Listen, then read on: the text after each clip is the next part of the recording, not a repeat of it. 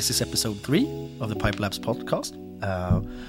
We're going to do one more Q&A, mainly because we've gotten like a really intense amount of questions or dialogues going up, and the guests we've booked, they haven't been here yet. So we're going to do another one, and hopefully it's going to bring some value both for the people that have been engaged in the conversation and those that haven't. For those of you who don't know, my name is Per. I work at Pipelabs. And like the first question that I would like to bring up is just based on an observation that we've made.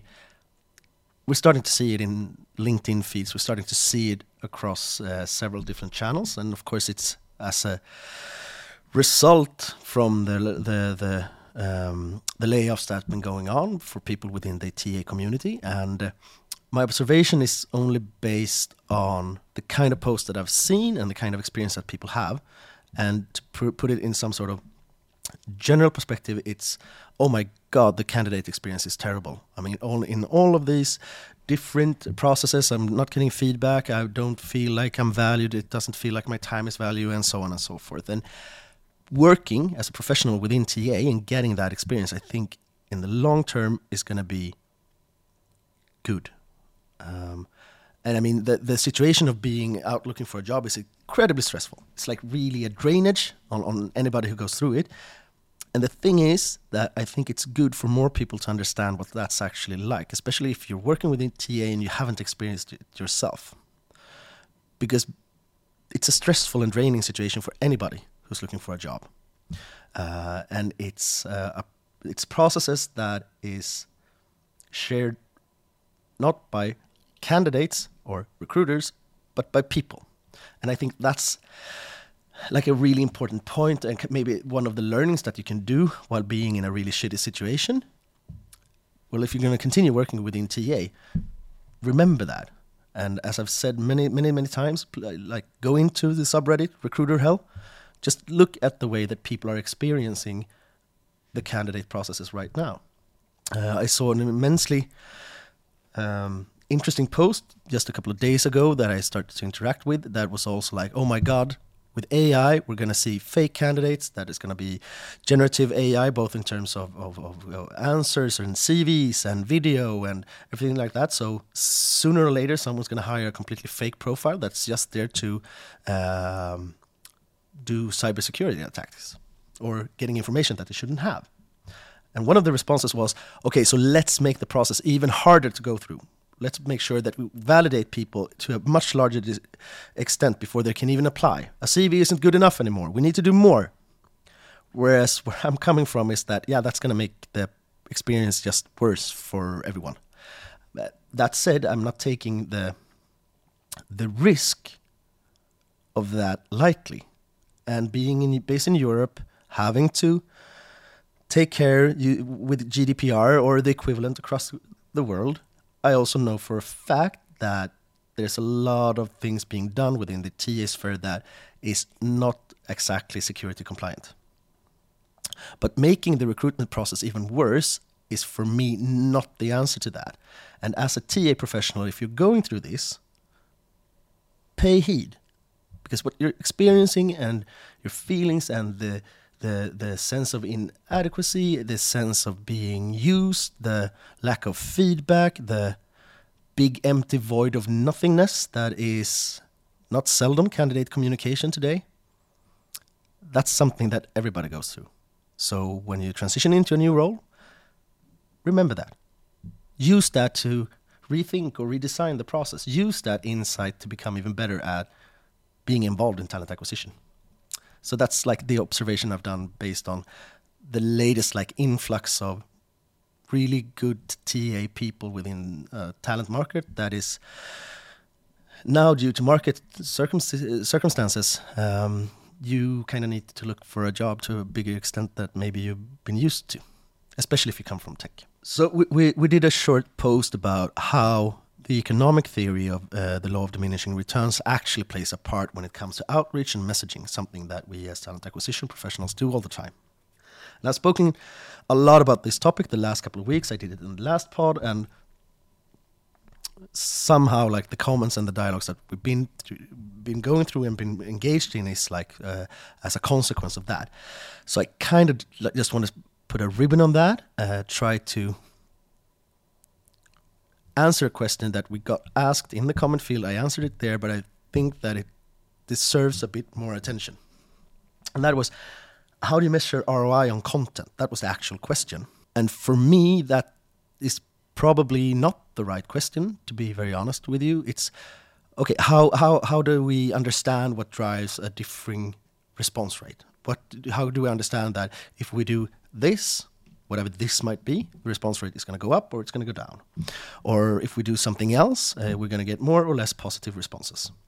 Or for that matter, they open the thing and they don't interact with us. Like that's also something that you kind of need to pay heed to, because if you're getting a response rate from, I don't know, say 25%, that's 75% that is actively choosing not to engage with you. And that for me should be like the percentage that should matter more. How come that we're saying stuff that 75% of the people that we try to engage are actively saying, I'm not even gonna let you know what I think about it. It's just gonna go fluttering through my feed or my inbox or whatever it might be. So having control over your response rates and starting to understand, or nitpicking or going at the problem of what can I do to impact it, that's really important. But that isn't ROI on content. ROI on content, then we need to move into something that is a really powerful model, but I don't see it used enough when it comes to talent acquisition. However, marketing is starting to move into it. It's been something that we're seeing a lot of like really interesting content being produced. So like attribution models and how that can affect our understanding of the content we produce, or what drives some sort of conversion. I mean, within marketing, it's much more commonly used. I would just recommend you to like follow Refine Labs, look up Laura Erdem, or what Adam Holmgren is doing. Just trying to understand like what are the pros doing and what can we learn from that within a TA context. Because we're still talking about like, okay, people are getting all this influx in a much more modernized world, 2023. It's not about like getting that gated white paper or looking at the job ad and clicking apply. It's about all of the different touch points that impacts that decision. So that could be anything from you right now listening to this podcast going like, oh, this is possibly interesting. That is an influence on your perception of Pipelabs. So if you ever choose to become a client, or if you choose to apply for us or whatever it might be, this would be an important part for us to understand, to start making sure that we do content that is relevant for the people that we want to engage with. And that's just one touch point. It could be like, it's a webinar, and it's the career page, and it's the Instagram feed, and it's that time the CEO was a part of the thing that you were to, or you had met someone at dinner who worked at the place that you are now applying to, or wherever it might be. It's about understanding what drives the decision to actively start engaging as a candidate, or replying to that email, or writing a comment on LinkedIn so you can start a dialogue, or wherever it might be that we want to measure. And all of that still plays into some sort of idea of attribution. Most talent acquisition people that I know or interact with, they're used to one sort of attribution, which is usually software based. So that would be in your ATS, where you can see like, okay, my traffic is direct or Google search or from one of the job boards or the career page or wherever it might be. It's just capturing that last touch point before the conversion happens. In this case, the conversion being clicking the apply button. And what should be more interesting is not where they came from, but rather what led them to the decision to click apply. And the only way that you can properly find that out is to start engaging with the people, start having conversation about it. Add it as a thing that you do when you're doing your first screening interview or your first reach out and starting to have a dialogue. Like, what made you accept this email or apply to the role or move forward in the process? Make sure that you have a field in your ATS that clearly states attribution, and just start adding data into that. Sooner or later, if you do this consistently, you're going to get much more insight into what you're doing and the kind of effect that it has, which also means that you can play into that. If your main source of conversion actually isn't the job board, it's just where they found the job ad when they Googled, it's a podcast, or it's those live events that you do, or the meetup thing that one of your software developers is doing, or the Warhammer group that one of your people is involved in, or wherever it might be, starting to understand why people choose to engage with you. That's really, really important. And that's starting to take guesswork out of the equation. And when you start taking guesswork out of the equation, you can do planning much better. And you can make sure to, over time, reduce cost, increase efficiency, increase productivity, and starting to understand what is actually important for the people that are choosing to either apply for you or respond to those emails. And the only way that you can get there, that's starting to do attribution. Take your time, spend 2, 3, 5, maybe 10 minutes, depending on where in the process it is, to speak to the candidates. Why did you? What was interesting? Did you see us anywhere before you choose to click apply? Have you been exposed to any of our content before you responded to my email?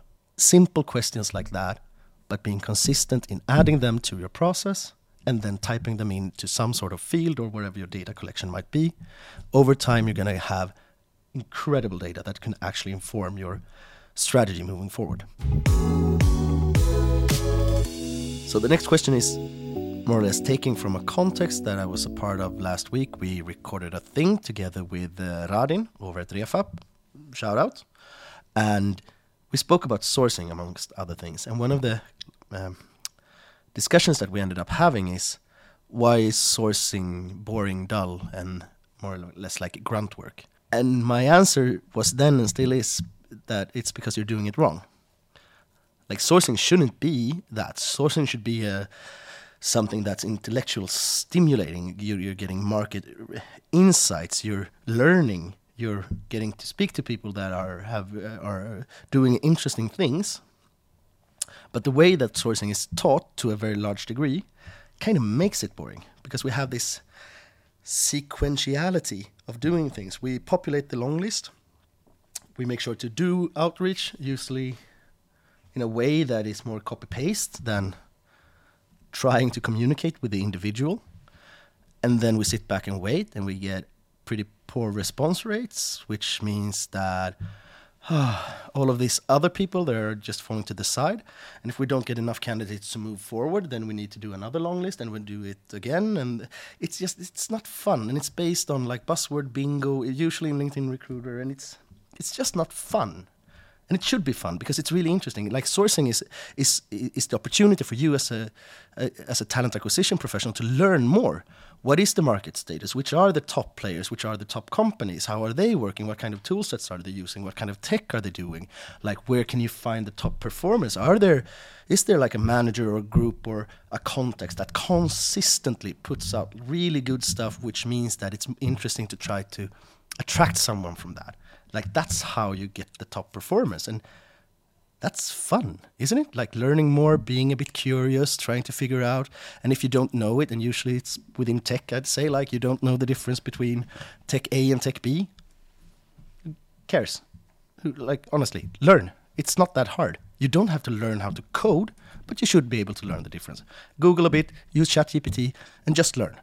Because the more you learn, the more market insights that you get, the more interesting it's going to be. The more you start to understand, like, what is the business climate, or what is the talent pool preferences, or how do they work, who does what, which are the most interesting based on what you need. Like, starting to learn, start to engage with people, and start to get more insights into either markets or verticals or whatever it might be that you didn't have before. That curiosity can never be dull and boring. So if you feel that your sourcing is dull and boring, you're doing it wrong. And doing it wrong is something that I've spent like 11 years within TA doing before I started like really questioning, why am I doing it in a way that doesn't provide me with the kind of stimuli that I'm looking for, which is speak to interesting people and learning interesting stuff. Even though we try our best, and this is the way that we've been taught how to do it, very sequential, very mechanical, with an expectations of maybe not getting those responses, or maybe even feeling averse of reaching out because, they're going to be less than pleased of me letting them know that I'm interested in speaking to them. Well, do better. Like, look into the companies, the markets, the people, the individuals, wherever it might be, to make yourself relevant so you can engage in those interesting conversations, so you're going to learn even more. And then you can learn more. And then you can infer that to learn more, and so on and so forth. And if you do it that way, then it becomes much less of this almost legacy process where we do things in order that we don't like, that doesn't provide us with value or any fun at the workplace, into a much more alive process where we like iterate constantly.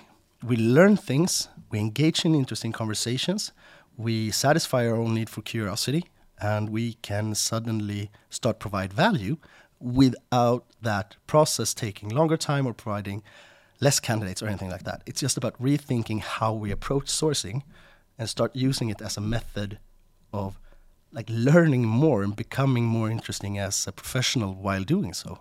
So if you're not having fun sourcing, don't stop doing it or think that it's a transitionary position that should be most easily done by the junior people because they're going to learn how boring it is. And then when they've done it for a couple of years, then they have reached the level of not having boring anymore. Terrible. Instead, start rephrasing it as a real opportunity to start learning, and something that could probably be best done by more senior people. Like that takes quite a lot when you start to add like market insights and stuff like that to the mix. Learn the juniors, definitely, but don't expect them to solve it because it's hard. So rethink it so it's going to be fun. That's my main point. Another question that is also taken now out of context, but I had a really interesting meeting this morning. I don't know if I should name him or not, but you know who you are. But he isn't. I don't know if he wants to be a part of this, but like the conversation we had is really interesting. So we were speaking about how the adherence to processes is what brings validity in the assessment process. Or rather, that was the thesis that the other individual put forward. I'm going to go quite honestly very contrarian to that because I don't believe that the process is what brings validity to the assessment process. I think the process is just a way to explain which step happens before or after and what the purpose of it is. So in this case, in this example, we have a company that has like a 3-stage interview process. You have the first one, as many of you will recognize it as, like more of a cultural interview, the way of working, the kind of expectations, what are the values, yada yada. The second one that focuses more on the technical skills, and the third one that is a case. That's quite standard, quite traditional, quite common. So our way into that conversation was how can you increase the participation of hiring managers and team leads into the recruitment process, so it isn't this separate entity, but rather something that is integrated into their day-to-day work, not necessarily day-to-day, but like in their ordinary workflow. And my idea was using, for example, an absolute brilliant tool called Kula, where you can do live sourcing sessions together, but using each other's networks. So if you're 3 people, you can use each other networks to like see and start finding out the people that could be relevant for a role. And then I said, like, then the person who knows them should send the outreach, should start to try to engage them in conversation. And that's kind of like where we would let into it. But no, our process is that we over at TA does the first thing. So first we're going to have the cultural interview, and then we're going to have the thing, and then the thing, because that is how we make sure that the assessment is valid, that we get the right information so we can make informed decisions. And that's what I'm pushing back on. So from my point of view, I would say, like, okay, what do we want to get from each of these points? Okay, for the cultural thing interview, we want to extract information from the candidate. Are they willing to move into our way of working? Do they align with our cultural values and so on? From the candidate's point of view, is this company doing things in a way that I feel comfortable with or is interested in, or whatever it might be? Do their cultural values align with my own? Is it a workplace that I could see myself working for? And the technical interview is more or less, do you have the previous skill set that would make sense in this context? This is how the kind of tech stacks that we're working on, and this is where we're at within terms of the product roadmap, and so on and so forth. And then a case that kind of puts both of these things into some sort of practical test. The validity of that data that we extract and present to the candidate is not based on the order. It's based on how we define each step. So if it's easier for the candidate, why not do the case first? Or the technical interview, or the cultural one. That isn't what brings validity. It's what we want to extract and present in terms of information and data, that at the end, when we've done all 3 of them, no matter in which order, we can make an informed decision from the candidate's point of view. Is this something I want to do based on what I've understood? And from the company's point of view, is this someone that we want to give an offer to based on everything that we've extracted in terms of data?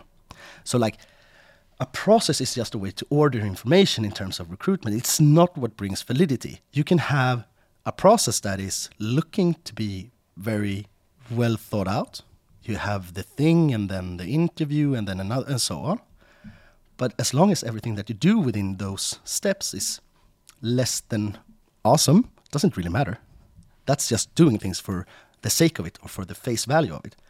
You can do less or in a completely disorganized way as long as you actually know this is what we want to assess, this is what we can offer, this is the data that we need, and this is the information that the candidate needs to make an informed decision. Then it doesn't matter in which order they're done. It doesn't matter at all.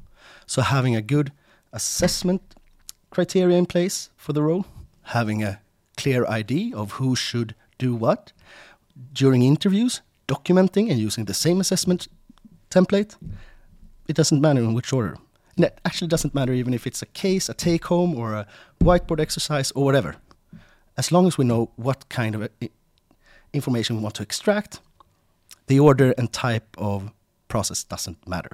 And I think we need to move away from that, because just relying on a process without starting to question what's in the process and what's the output from the process, I have a hard time seeing that that is maximizing candidate experience, organizational efficiency, cost control, or whichever way you want to cut it. So the process in itself doesn't matter. What we get out from it on both sides of the table really, really does. So getting that in order is much, much, much more important than having a nice ATS setup with triggers or automations. By process, you only mean like our internal way of organizing data to make it easier to access and extrapolate from that.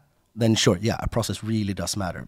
But if by process you mean this is the best order of things, then I would say that the process doesn't matter. In an ordinary recruitment, if you've done your homework and you actually have, like, I don't know, a set of 3 to 5 assessment criteria, you know what each step represents. They're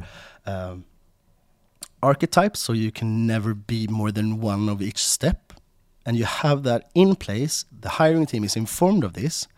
And no matter which order you take, the interviews or touch points, but the person that are involved in it still adhere to the same structure of data, then the order doesn't matter.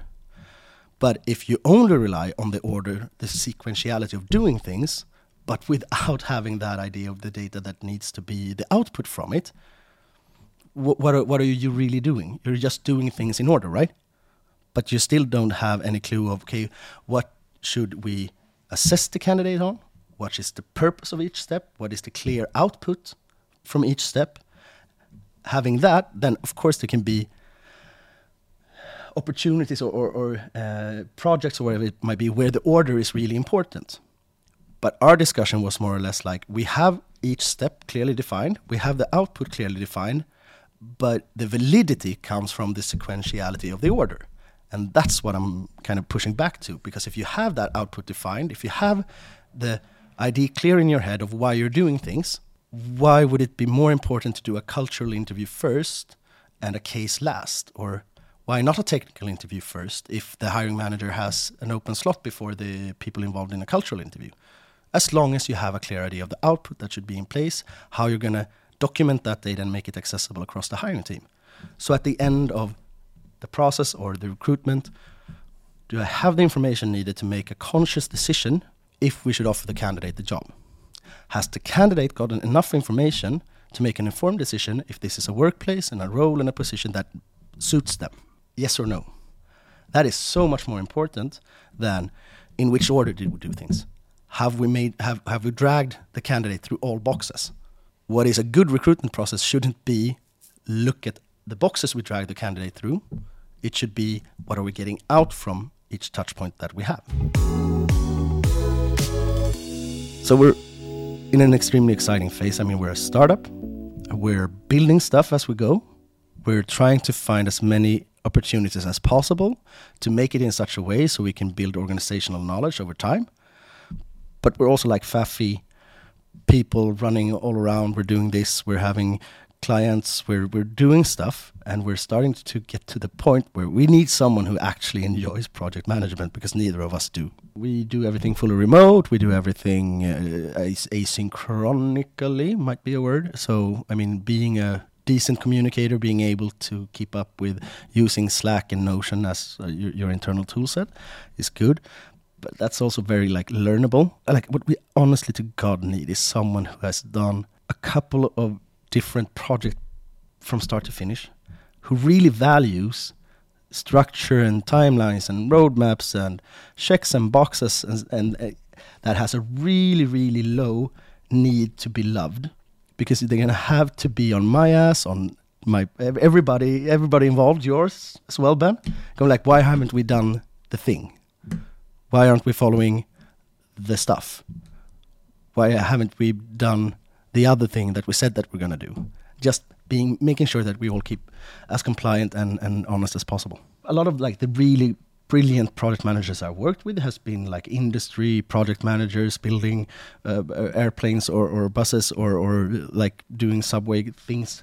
This is not a company or a role where you're going to be able to do that. You're going to work with people. We're a service company. But if you can bring that structure into place, that thinking, those kind of project management models, that's perfectly fine. Or fine, that's awesome.